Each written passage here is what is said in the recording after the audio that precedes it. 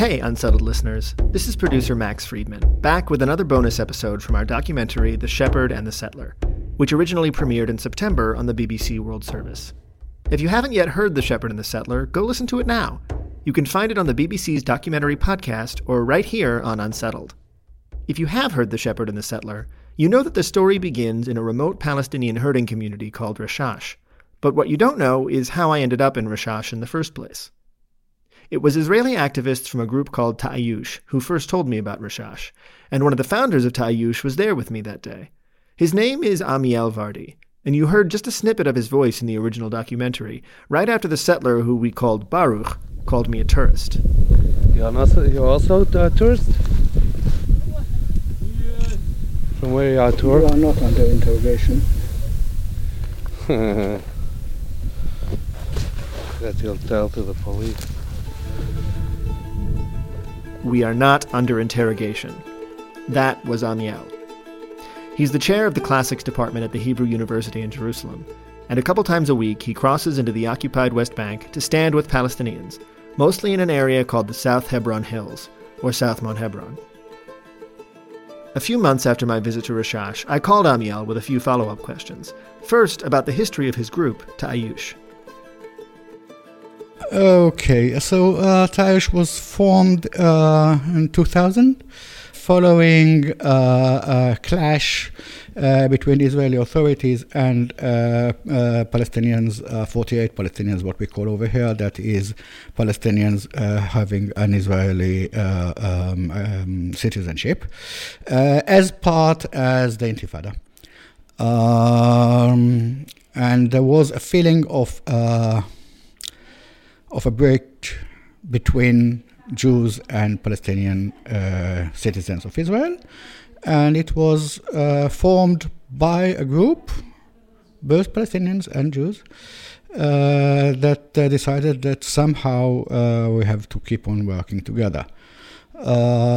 Very quickly it turned that the best thing to do would be to work in the occupied territories together, Palestinians and Israelis,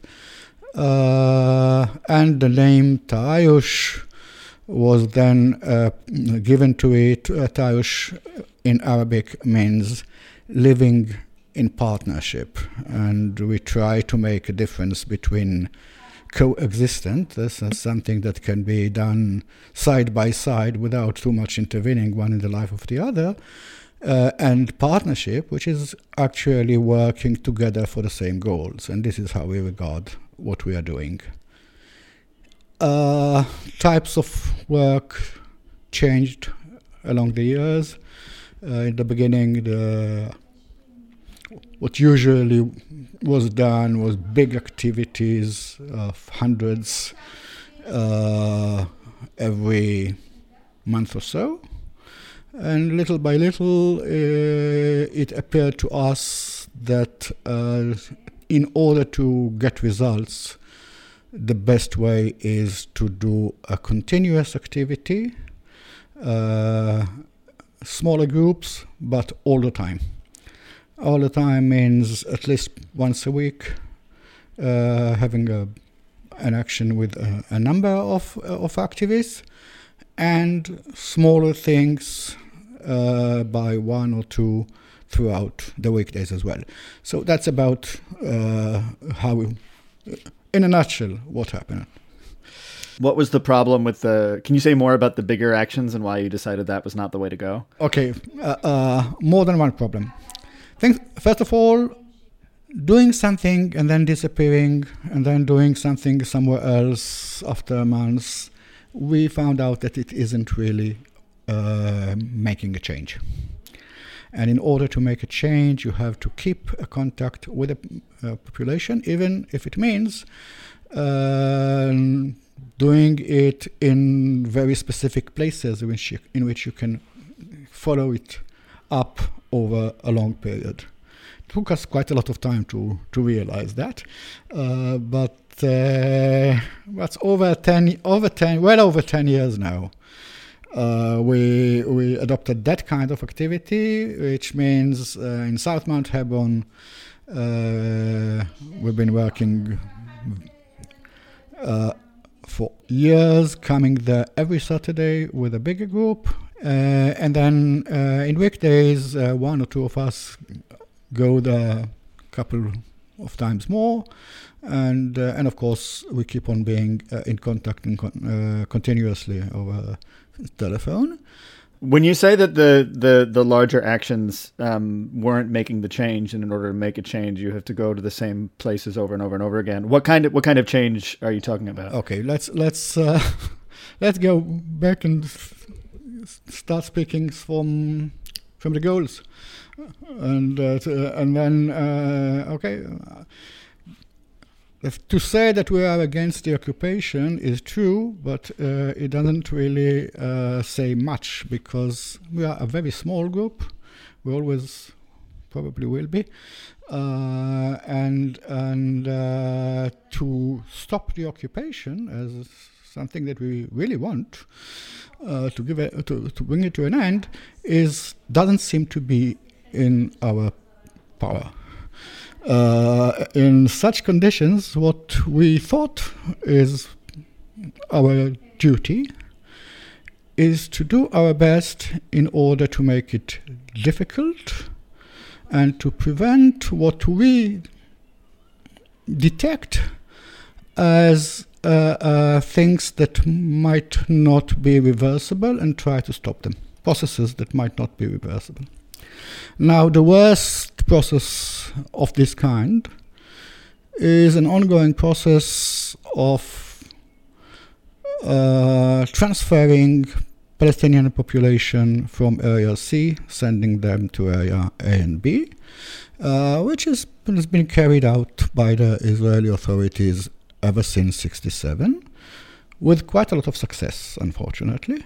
In some places, Jordan River, for instance, we have very few people left of the original population. And there are various methods used by the authorities in order to make people leave the lands, the houses, and go to the poverty-stricken big cities. They wouldn't do it by themselves. So there are ways of either preventing them from working their lands or taking over the lands, demolitions,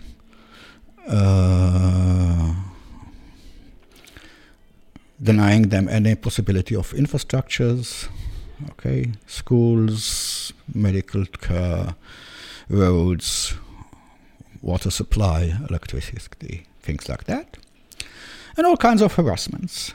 And we decided that what we should try to do is try to help populations stay over in whatever way we can. And by going there week after week, we seem to have managed, in that little area in South Mount Hebron at least, not only to stop the process that keeps on going on all over the rest of the occupied territories, but actually to reverse it. That is, families coming over back from Area A into Area C. So now you understand what we think we are doing, and therefore why we think this kind of work is much more productive. You said, you feel like it's not in your power to stop the occupation, or you came to realize it was not in your power to stop the occupation because there were so few of you. I guess, how does that feel? Come on, let's not talk about it. Fair enough. Okay. No, I want to talk about it. Okay. I hate it. I had the feeling, I hate admitting to myself that I probably shall not see the end of it in my life.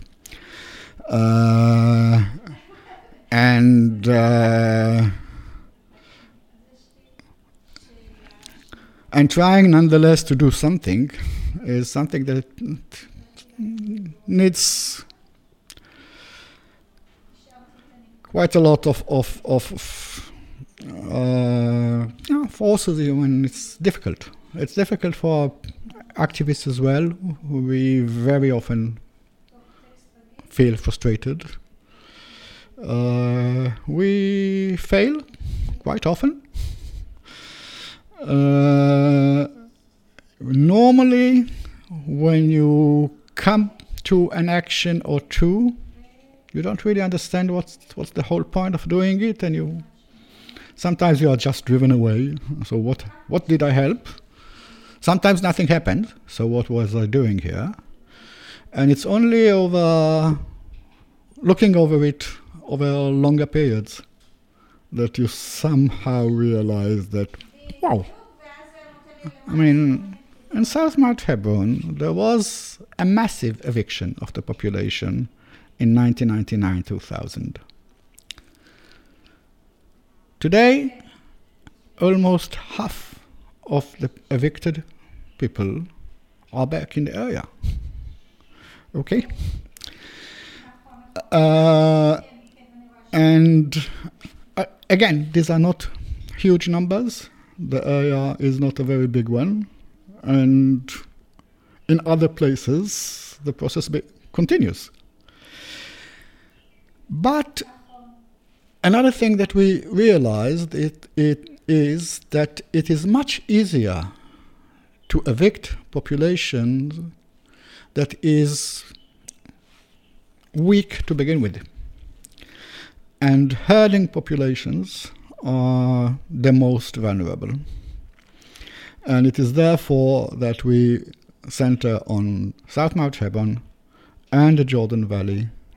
These are the places where we have herding communities. They are the most vulnerable because, you see, in other areas in Samaria where you have big villages, it's more difficult to put the pressure and make the people leave.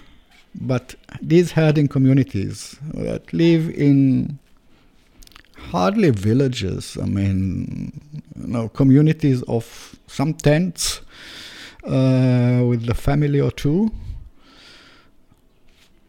living in the middle of nowhere, extremely vulnerable. And if they don't have water, so there's no water not only for them, but for the herds as well, and you cannot keep them in the desert.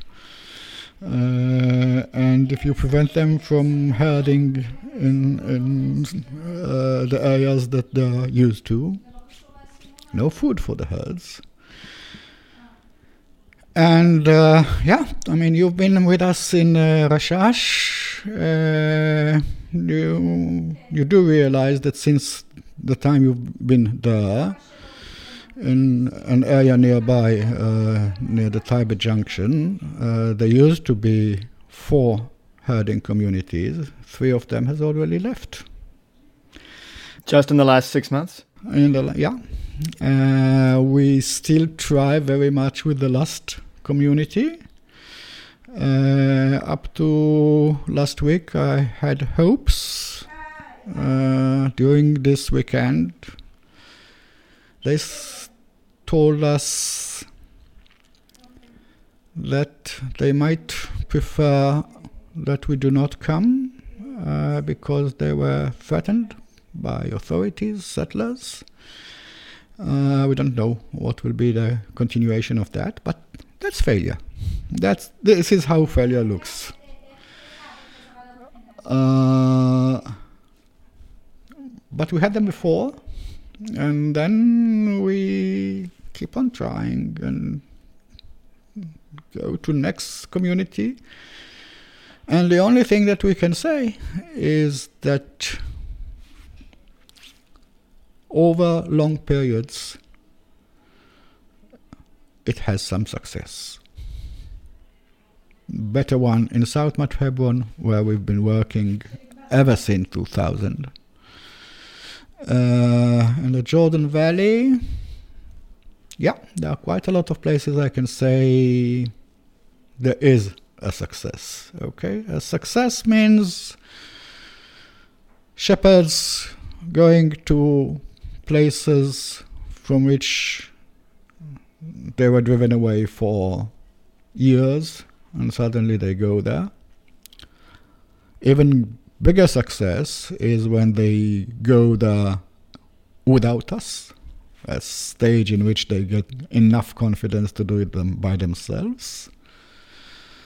Success means Palestinians that know how to stand for their rights, and if a soldier comes and tells them, go away, I mean, normally, perhaps the wiser thing, when a soldier comes over to you, armed, and tells you, go away, better go away. But in South Mount Hebron, some of them, many of them perhaps, already say, no, you cannot drive me away. Do you have any papers? Do you have any authority? Show me. Maps, warrants, whatever. That's a big success. Okay? What are some of the different, I mean, I know what I saw that day, but what are some of the different tactics that you see the settlers use to drive the shepherds away from their land? Okay, let's start with the recent new technique, of which they are very proud. It is in the websites everywhere. These are the new kinds of outposts that keep herds. They come to realize that herding takes over much more land than agriculture. So that's a new kind of technique. Another thing that I found very recently, started in that area near Rashash and the Taiba Junction, but now we have it all over the place, is taking these herds, settlers' herds, into cultivated Palestinian lands. So it isn't only an excuse to fight over grazing land or things like that, but a tool in order to eat whatever the Palestinians have been sowing. So that's a new technique, okay?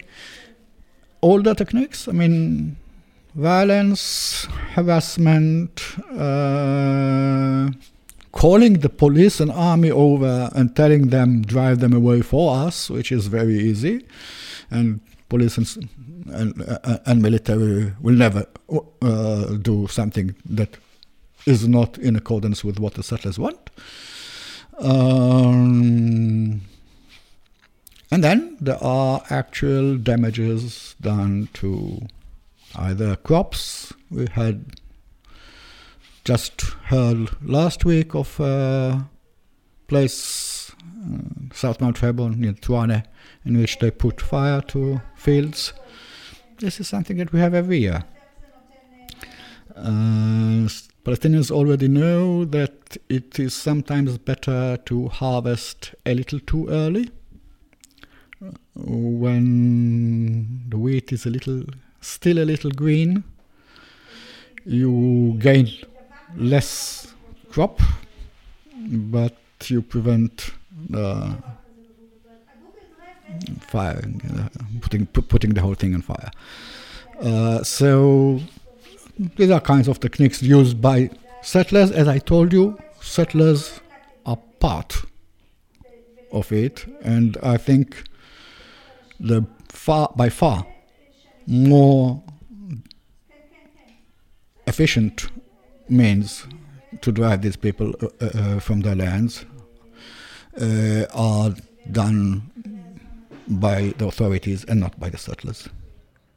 And what about specifically what kinds of violence and harassment do you see? I mean, when I was there, the guy came on a ATV, a tractoron, and tried to drive into the flock, and then this kid came on a horse. And is that kind of thing very common? Yes, violence can come up to, physical assaults.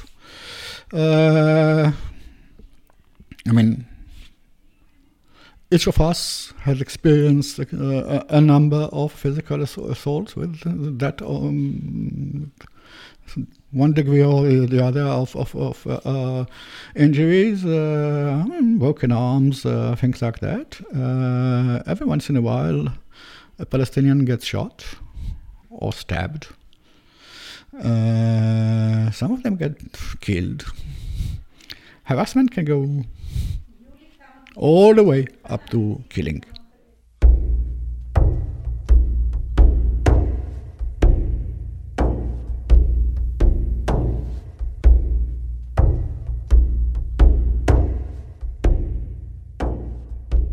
I've been thinking a lot about this guy that we met when I was there, this settler named I don't know if you've seen him again. When I briefly spoke, I didn't really speak to him. He spoke to me, and he called me a tourist. And there was another American there that day as well. I'm wondering what you think of that. What do you think of these Americans like me who come to see what's going on in Rashash and South Mount Hebron and places? I mean, he had such contempt for me. Why?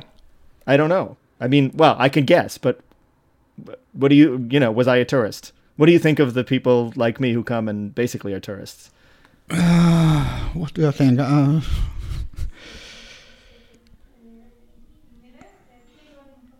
Okay. I mean, first of all, let's start with the contempt, with the haughtiness, with the. Settlers have the feeling that they are somehow way above us, above the law, and above our values. And contempt is to everyone. And in this, it goes up to policemen and things like that as well. I mean, it isn't only that they belong to a chosen people, but that within that people there are those who know God's will, and they are doing it, and therefore they are much better than all of us. It's not a nice feeling when you meet it, when you are exposed to it. One of the things that you have to learn to live with if you want to continue activity. And most important of all, not to get too angry, because otherwise you act foolishly. Which is perhaps one of the good reasons why we are so few. Not everyone is capable of doing this without really getting into a rage. That's one thing. On the other side of your question was about you as representative of what? American Jewry, things like that coming over? Or and helping activity? I'm going to say something that is, for me, is one of the most difficult things I've learned in the last few years. We Israeli activists become more and more older and older. I mean, in Tayush today, activists are above the 50, 60, some 70. And we do not find young Israelis who are willing to come and we have that same feeling when we encounter soldiers, and we remember that there used to be other kinds of soldiers, not all of them, but there always was one or two among the soldiers who really thought maybe it isn't the right thing to do, and we don't see them anymore. And we understand very clearly the reasons for that. That is, soldiers today, young people today, are second generations of occupiers. Okay, they were born into it. They were born into that built-in racism that you have to keep in order to continue occupy. You cannot do it without it. I mean, you cannot occupy a population that is in some way consists of people like you. They have to be others. And the Israeli education system, that if I just look at who was Minister of Education for the last 12 years, which is more or less the time in which young people spend the time in the system, right wing, all of them. And they were using the fact that the opportunity of being in that post in order to brainwash.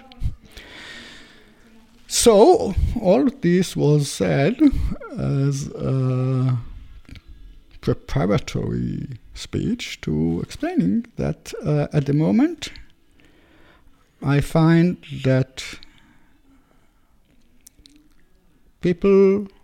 young people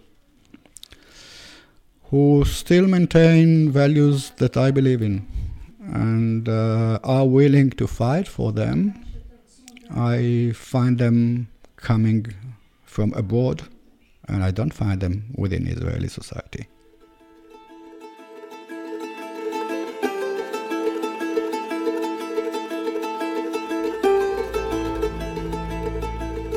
So on the call with me and Amiel was my co-producer Alana Levinson. Near the end, she asked Amiel if he thought it was a good idea to try to track down this settler who we called Baruch, the one who was harassing Muhammad in Rashash. A good idea for what? I mean, is it a good idea for what? In order to attract people to listen to what he has to say? Maybe yes. A good idea in order to help the Palestinian shepherds in that area? Maybe not. What for? Okay? I wasn't prepared to answer that question. I mean, no, but it's a good point, because there's it's something that, I mean, to give you a peek behind the curtain a little bit, I think something that we're wrestling with is the fact that we consider ourselves activists, but we're also trying to make a work of journalism, and those two things have different goals. Maybe not. Yeah, I mean, I think one of the important things to remember is that this situation is not one that in which, I mean, the two sides should be given equal chances. The one side is so much stronger than the other that this kind of fairness doesn't work. And if you take into consideration the possibility of lying, as we said, okay, considering it from the side of the Palestinian shepherd, I would say no.